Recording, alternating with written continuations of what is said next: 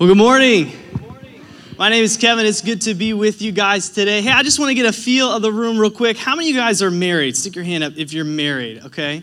Go ahead and leave your hands up. How many of you guys would like to be married someday? Put your hands up, add to that, keep your hands up. Okay. How many of you guys love somebody?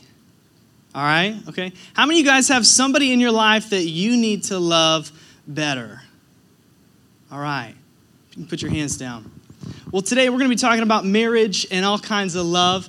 And for those of you that just put your hands up, I truly believe that God has something powerful to challenge you with today.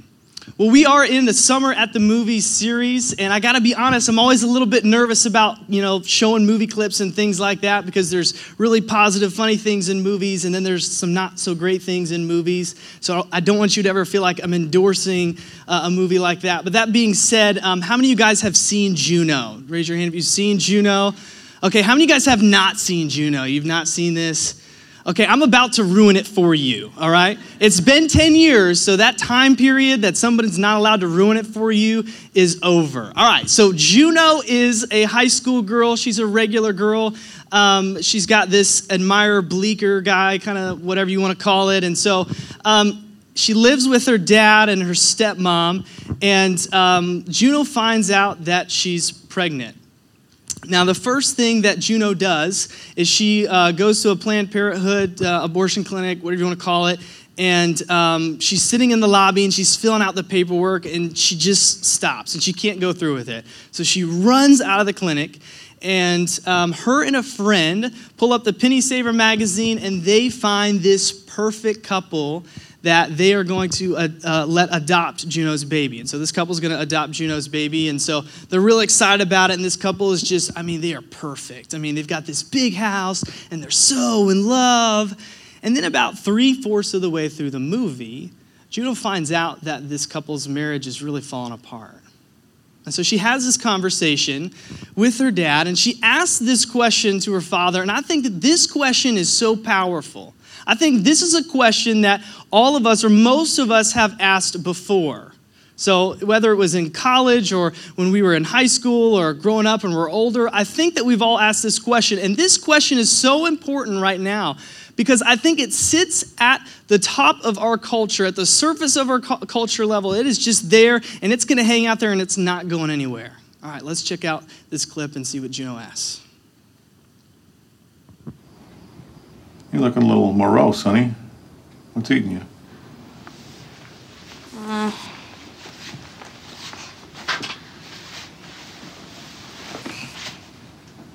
Just like losing my faith with humanity. Wow, can you narrow that down for me? I just wonder if, two people can stay together for good. You mean like couples? Yeah, like people in love. Are you having boy trouble? Because I got to be honest, I don't really much approve of you dating in your condition. That's kind of messed up. That's not what it's about. I need to know that it's possible that two people can stay happy together forever. Well, it's not easy, that's for sure. And I don't have the best track record in the world, I know, but I've been with your stepmother for 10 years now, and I'm proud to say we're very happy. Look, in my opinion, the best thing you can do is find a person who loves you for exactly what you are. So here's a question that Juno asks. She says, I guess I wonder sometimes if people ever stay together for good, like people in love. She says, Dad, I just need to know that it's possible for two people to stay happy together forever. Now, Juno's a little bit worried. She's not sure about her and Bleecker, how this is going to work out. And she says, Dad, it didn't really work out for you and my mom, and I'm just not sure what's going on here. And now this couple that was so perfect, and they're happily, married, and now they're not going to make it. Is it possible for two people to stay together forever? Now, I think we've all asked this question. or we've at least thought about it to ourselves. And if I'm going to be honest, if I can be vulnerable with you guys here for a second, I've asked this question. Now, I was very, very lucky and blessed to have two parents as I was growing up that were absolutely madly in love with each other. In fact, they still are madly in love with each other. So don't ever go on vacation with them because it's like borderline gross, okay? But I watched, as I grew up, my friends, and I watched their families just dissolve, and I thought, man, no one's leaving this happy. What's going on? Is it possible? And I thought either my parents got super lucky or society has really changed. Now, we tend to incorrectly oversimplify this answer to this question, can two people ever stay together, right? And how we ourselves answer this question is a direct reflection of this oversimplification of this answer. See, we think marriage and people in marriage are one of two things. We think, one, man, these guys are extremely lucky. And man, they are so lucky because they found the soulmate. Out of 6 billion people, they found their soulmate. Man, they're so lucky. Or we think, man, they're just unlucky and they chose poorly. Now, I do think that there are certain circumstances that would say that they've chosen poorly, like if there's some drug addiction or some abuse and physical. That's not what I'm talking about. It's a separate conversation. I'd love to have that conversation with you guys one day. But I think what God has put on my heart to share with you this morning is that it doesn't have to be about luck. Now, it's not going to be easy, but it doesn't have to be about luck. Have you ever seen somebody do something and they just make it look incredibly easy? I mean, you just watch them and they're just fantastic at it. And you think, how is it? It's so easy for you. Why is it like that? Well, recently I've begun playing tennis. And I do what I always do when I'm trying to learn a new skill. I go to YouTube, right? So I pull up YouTube and I'm watching these clips like, okay, how is it that you serve? And this guy's like wearing tiny shorts and a headband. He throws the ball and he says, it's perfect arc, you got to hit it with. And I'm like, okay. And then he says, you pull it back and as you come through, you kind of swing over. And I'm like, oh, I play ping pong. I got this. This is cool, right? I got this. And so I go to my neighbor, Raj. He's this Indian guy that lives above me. And I say, Raj, let's play tennis together. And he says, you play tennis? And I'm like, yeah.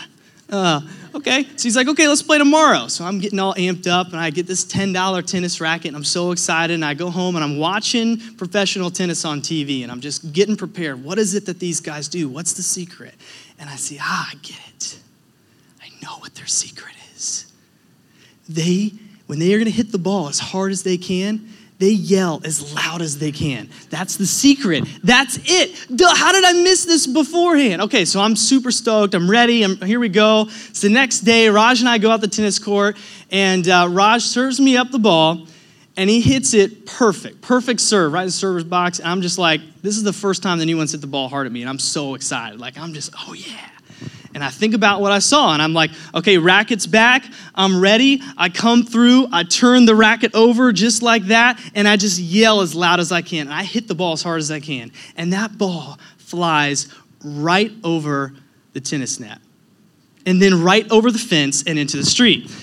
I mean, tennis players make it look so easy because they've worked really, really hard at it. And the same secret that I thought was true for tennis is not true for marriage as well. It doesn't matter how hard or loud you yell, it's not going to make it any better. So what is it that these tennis players do? And speaking of yelling, there was a study between two couples and a multiple amount of couples, and the psychologists were trying to figure out what is the difference between a couple that, has a happily marriage and they're so happy to be married, and what's the difference between them and another couple maybe that they're just miserable in their marriage. Now think a second what you think about what the difference is. Now close your eyes, think about what it is. What's the difference between a happy couple and an unhappy couple in their marriage? You got it? You got your answer? Okay, look at me. Okay, it is not how loud they yell, and it is not how much they fight. Here's the difference. The difference between an unhappy couple and an unhappy couple, when you put those two couples together, the difference is what happens in between the fights. That's the difference. So what do? And how can we apply that? When we don't feel like loving someone, how is it that we are to love? Now, this is going to apply for marriages and boyfriends and girlfriends and brothers and sisters and sons and daughters and everybody, okay? This is going to apply to your enemies, even the Nazis on TV. Here's what happens. I want you to turn in your Bibles to John chapter 13. So if you got your phone, pull out your Bible app. If you have your Bible, pull to John 13. This is what we're going to be jumping into today. And here's what's going on. Jesus is sitting around with his disciples, and his ministry on earth is kind of coming to an end here. So he's trying to pack everything in before he's put up on the cross. And so he gets them all together. And what he says to them when he addresses this issue is so powerful. It is so profound. And yet, at the same time, it's so simple and so accessible for all of us. And what he says, again, it applies to romantic marriages and all kinds of relationships between people. Here's what he says, John 13, verse 34. He says, "A new command I give you." Now, disciples are like, a new command, another command? Jesus, we have 10 commands. We've got 600 other commands, that we've got to follow. What's going on here? And notice that Jesus does not say this is a suggestion. He does not say this is a calling. For some people, they have to call and others don't. He says this is a command. He says, "A new command I give you, love one another." You're thinking, new? Kevin, I've heard this before. Well, the disciples thought the same thing. They said, what about this is new? What are you talking about? Here's what's new. Here's what Jesus meant by a new command. See, Jesus took this thing of love, and instead of it being a noun, Jesus makes it a verb. What Jesus says is to stop making love something that you feel and start making love something that you do. Love isn't something that you possess. It's something that you do. And Jesus says, I want you to love each other with action, proactively, with a plan, intentionally. Love one another. Here's what he says next. He says, "A new command I give you, love one another. As I have loved you, so you must love one another." Now, when studying the Bible, and you come across a verse like this, and it's powerful, and maybe it stands out to you the way it stood out to me, or maybe you're reading something, you're not quite sure what it means, go ahead and check out the context. So read a couple verses beforehand, read a couple verses afterwards, and see if that can kind of help bring some clarity to that. If we go back to John 13, at the very beginning of John 13, Jesus washes the disciples' feet. And when he's finished with that, he says, now you need to go out and wash each other's feet. And in verse 17, he says, now that you know these things, you will be blessed if you do them. See, love requires action. It requires service. And what Jesus is saying is, if you guys want to keep remaining in a relationship, and if you guys want to stay in love, if you guys want to continue to love in each other, you need to love with action. Love requires action. And you think, well, what is one action really going to do? Like, how is that really going to change something? You don't understand my situation. How is that really going to change something? Asking that question of what's one action going to do is kind of like asking, what is this one puzzle piece going to do? Now, if you look at this puzzle, you can't really tell what picture it makes up. I mean, it doesn't matter what you look at. You just look at it, just looks like a regular puzzle piece. Now, for those of you that are super into puzzles, you're like, you better put that puzzle piece back, Kevin. Someone's going to try to put that puzzle, and they're not going to be able to finish it, right? But here's the thing. When you start to lay down these puzzle pieces, and you start to put them down, you begin to see the beautiful picture that you're trying to create. And the same is true with our actions. When you begin to lay down these actions one after another, and you continue to put them all together, you begin to form the picture of love that God calls us to, that God commands us to. Here's the big idea today. I want you to write this down, put it somewhere, figure out how to apply it to your life. It's love requires action. It does not say love should have action. Love requires action. So don't go out and love the way that society has told you to love. This isn't a thing that we have, that we lose, and then all of a sudden we magically find again. Love isn't about finding the right person to love. Love is about making it a verb, making it an action, making it something that you do. If you want your love to stick true, use action as your glue. Use actions to make this love thing stick. If you want to stay in love, use action as your glue. Now here's the thing. Anybody can fall in love. That requires nothing from us. And society has made it so easy for us to fall in love, right? We just pull up our phones, we got an app, we swipe left or right, we get online, we fill out a bio, and then boom, we're in love.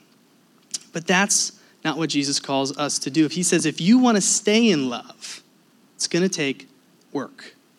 Here's what Bob Goff says. He's the author of a book called Love Does, and I can't endorse that. I want you guys to all take some time and read this. Here's what he says. He says, nobody ever really falls in love.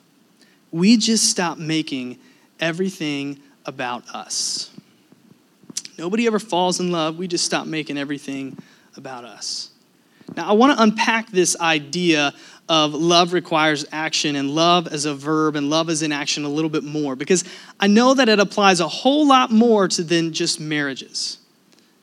And I think that, we can apply this to all areas of our lives, and it's a whole lot more than just simply doing something. There's a lot going on in our world right now. Can we just agree with that? There's a lot going on. I don't think that there's one thing that couldn't be solved by love with action. Now, in Philippians, the book of Philippians, Paul is writing to the church in Philippi. See, at this time, Paul is in prison. He's on house arrest in Rome, and he's watching the church in Rome begin to divide. And he wants to address that. And then he sees the church in Philippi, who's like the first church that was ever created and launched in Europe in AD 50. That begins to have the same kind of problem. There's this division that's happening. And so Paul says, I need to write them a letter and address them about this. Now, Paul talks about the three causes of discord and disunity. And here's what he says. He says they're selfish ambition, personal prestige, and concentration on self. Let's kind of dive into those a little bit. This is Philippians chapter 2, verses 3 through 4. It says, do nothing out of selfish ambition or vain conceit. Here's what this means. Don't compete. If you got your Bibles open, write don't compete next to this verse. Don't compete. That means don't compete about who's going to win the argument. If you're in a silly little argument, just let the other person win. Put the relationship ahead of being right. Stop being worried about trying to be right all the time and put the relationship ahead of that. If someone's telling a story and they get a detail wrong, don't cut them off and be rude to them. Just let them tell the story. Put the relationship ahead of being right. Here's what Paul says next. He says, rather, in humility, value others above yourselves. Here's what this means. It means you are no longer the most important person in the room. Have you ever been in awe of somebody? Like you just go to a wedding, you just see the bride, and you're just like, oh man, look at her, right? Or maybe you see like a celebrity or something. Claire and I were going up to Food Truck Friday about this time last year. And we're walking up, and I see this crowd of 8 or 9 people just kind of walking, and in the middle of them is this tall guy, and he's got this kind of like facial hair right here, and then the tip of it's blonde. And I'm like, I know who that is. And I was like, Claire, do you know who that is? Do you see who that is? And she's like, no, I don't know what you're talking about. What are you talking about? I said, Claire, honey, that's Cam Newton. And she's like, what? Now here's, again, so backstory. The week prior to this, Claire and I sat in our kitchen with our laptops open doing our fantasy football league, okay? This is serious. My family does a fantasy football league. My brother's the commissioner. I mean, it's a serious deal. And we invited Claire to step into the realm of doom, okay? And so she's there, and she's so excited about fantasy football. And I said, well, honey, this is a PPR league. You're probably going to want to draft a running back first. And she's like, don't tell me what to do. I said, okay, I need to put the relationship first. Honey, you draft whoever you want to draft first round. So she says, okay, I'm going to be a true Carolina fan. I'm going to jump into the Charlottean spirit, and I'm going to draft Cam Newton as my number 1 pick in fantasy football. And I said, okay, honey, let's see how that works out for you, right? Last year, you can Some of you don't play fantasy football, I guess. It didn't work out too well for Cam. And so I said, okay, honey, let's see. So here we are a week later, and we're at Food Truck Friday, and here's Cam Newton. Now, we're just started getting excited. I mean, I'm kind of excited. I'm a Browns fan, so I'm not that excited. But Claire's super excited. And she's just like, oh yeah. And the more excited she gets, the more excited I get. I'm like, okay, we gotta figure out how to get a picture happen. We gotta make this happen. We're here, right here. And I said, okay, honey, get out your phone, walk up to him, and he'll just take a selfie with you. I just know he will. Just do it. She says, okay. So I'm getting excited. She's getting excited. She walks up to him and she smiles and hands him his phone. And so he leans up and he takes a selfie. At this moment, I open up my mouth. Okay, here's what I said. Cam! You're my wife's number one fantasy. Oh.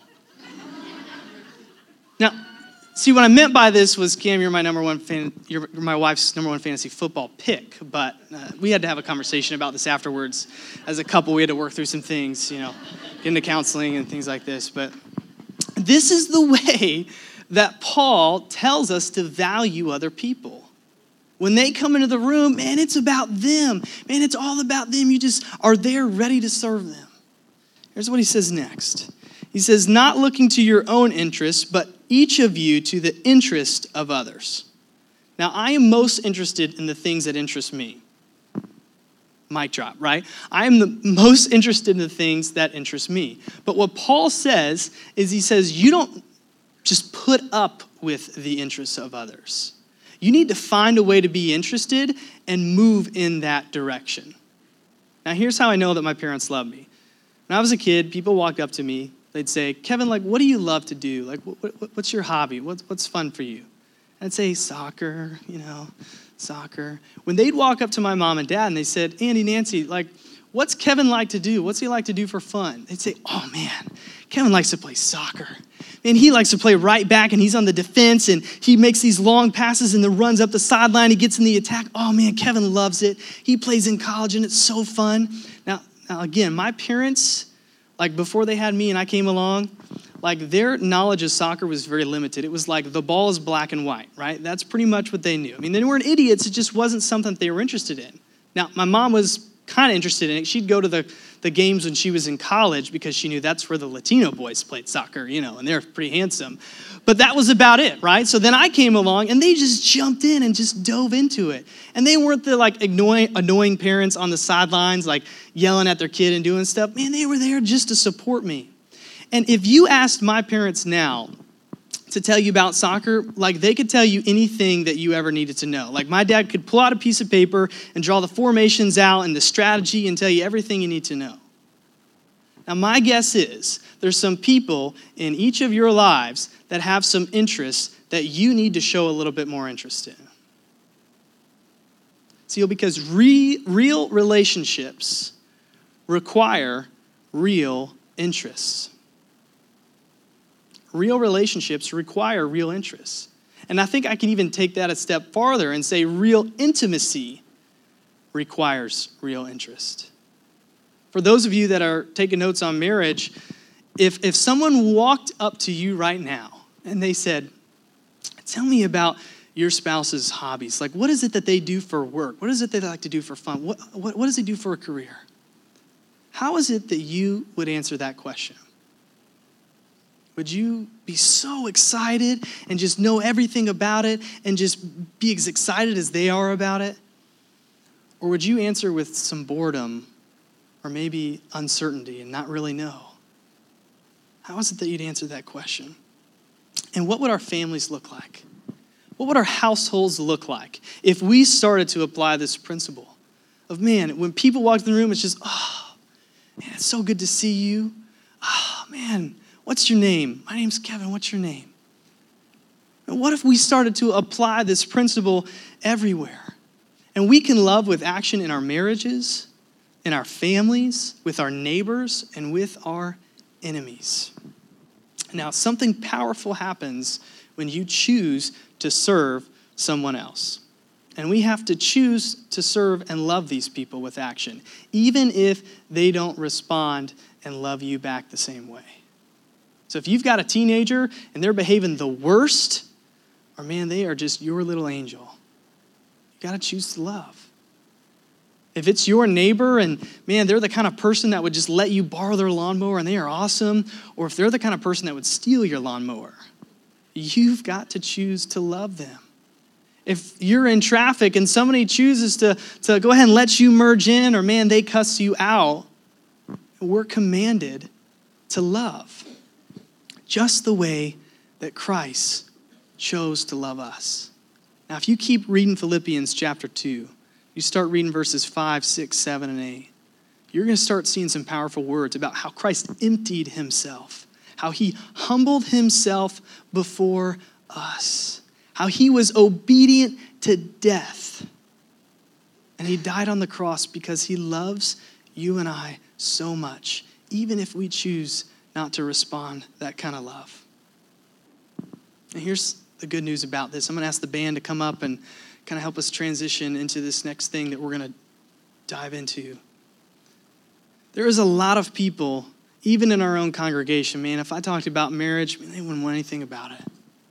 And if I talked about love, they don't want a piece of it. They don't want anything to do with that. And again, there's some ugliness and real messiness and brokenness that's happening in our world right now. Here's what Andy Stanley says. He says, our greatest opportunity for impacting culture is not coming to church, but learning to fall in love and stay in love and love each other the way that our Heavenly Father, Jesus Christ, loves us. Did you catch that?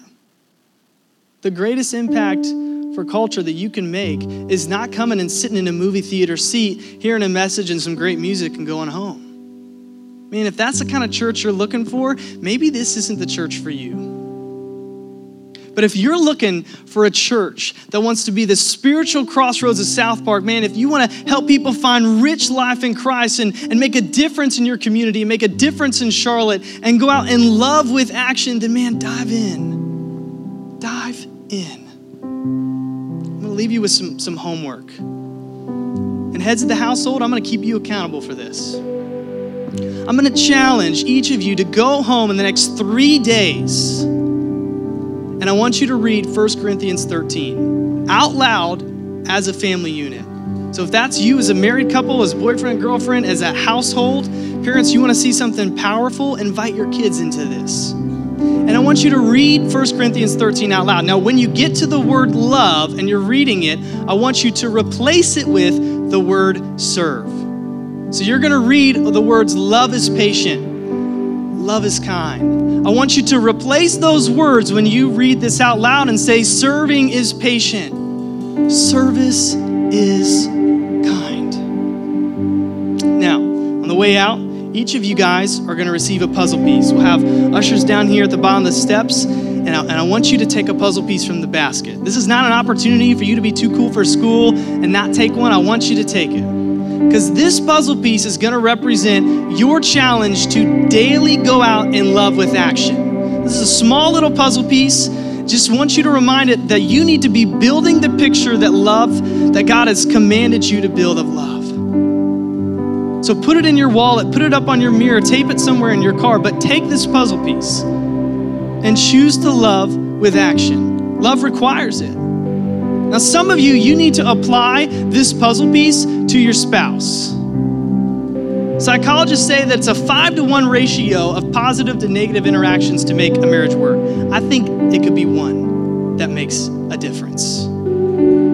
Now, you might know your spouse's love language. There's 5 love languages, and you might say, man, I know my spouse's love language. But here's what happens is we can get in the tendency of serving our spouse in the same love language over and over and over in the same exact way. When you go to a restaurant, you eat beef, chicken, pork, or fish, right? It never gets old. It's because they present it in a different way each time. Some of you need to present to your spouse their love language in a new creative way. So if their love language is quality time, don't just keep doing the same things you always do. Do that quality time in a new and special way. It doesn't have to be this big dinner every single week. You should be going out on a date once a week, but it doesn't have to be every single night. Choose to find a way to creatively love your spouse in a new way. Now, some of us need to focus this puzzle piece on people who are different than us. And I hear about Charlottesville, and I look on my TV and I see Nazi flags flying. Church, it's time to step up. This is what God has called us to do. Let me ask you a question. When's the last time, lean forward in your seats, lean forward. When's the last time that you invited someone over for dinner to your house that had a different skin color than you?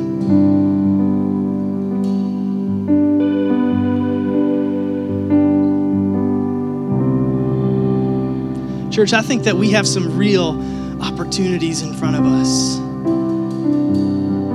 And if we're going to go out and love people, that love requires action. So if you want to stay in love, love with action. If you want to love the way that Jesus loved, love with action. Love requires action.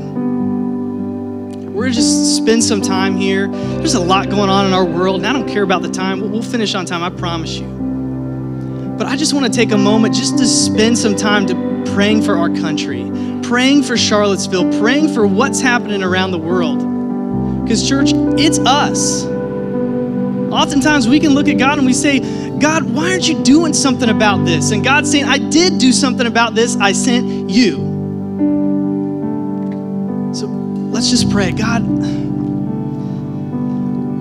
this thing of love is something that we take on way too casually sometimes. And God, we know that we're supposed to go love one another, God, but we forget that sometimes, God, it's gonna put us in our zone that's just not comfortable. It's gonna require us to get out of our comfort zone. God, show us how we can love with action. God, show us how we can love our families. God, show us how we can love our neighborhoods. God, show us how we can love our city and our country. God, show us how we can love and accept people who are different than us. God, show us what it means to be your disciples. God, I lift up Charlottesville right now.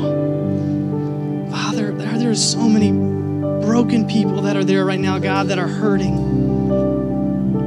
God, and they're confused and they're wondering, God, they're searching for you. God, I just pray that you would just send some people, God, send us to show them that they're loved. God, I pray for our world right now. God, it seems like it's never ending, God, and it just keeps happening. God, show us how to love.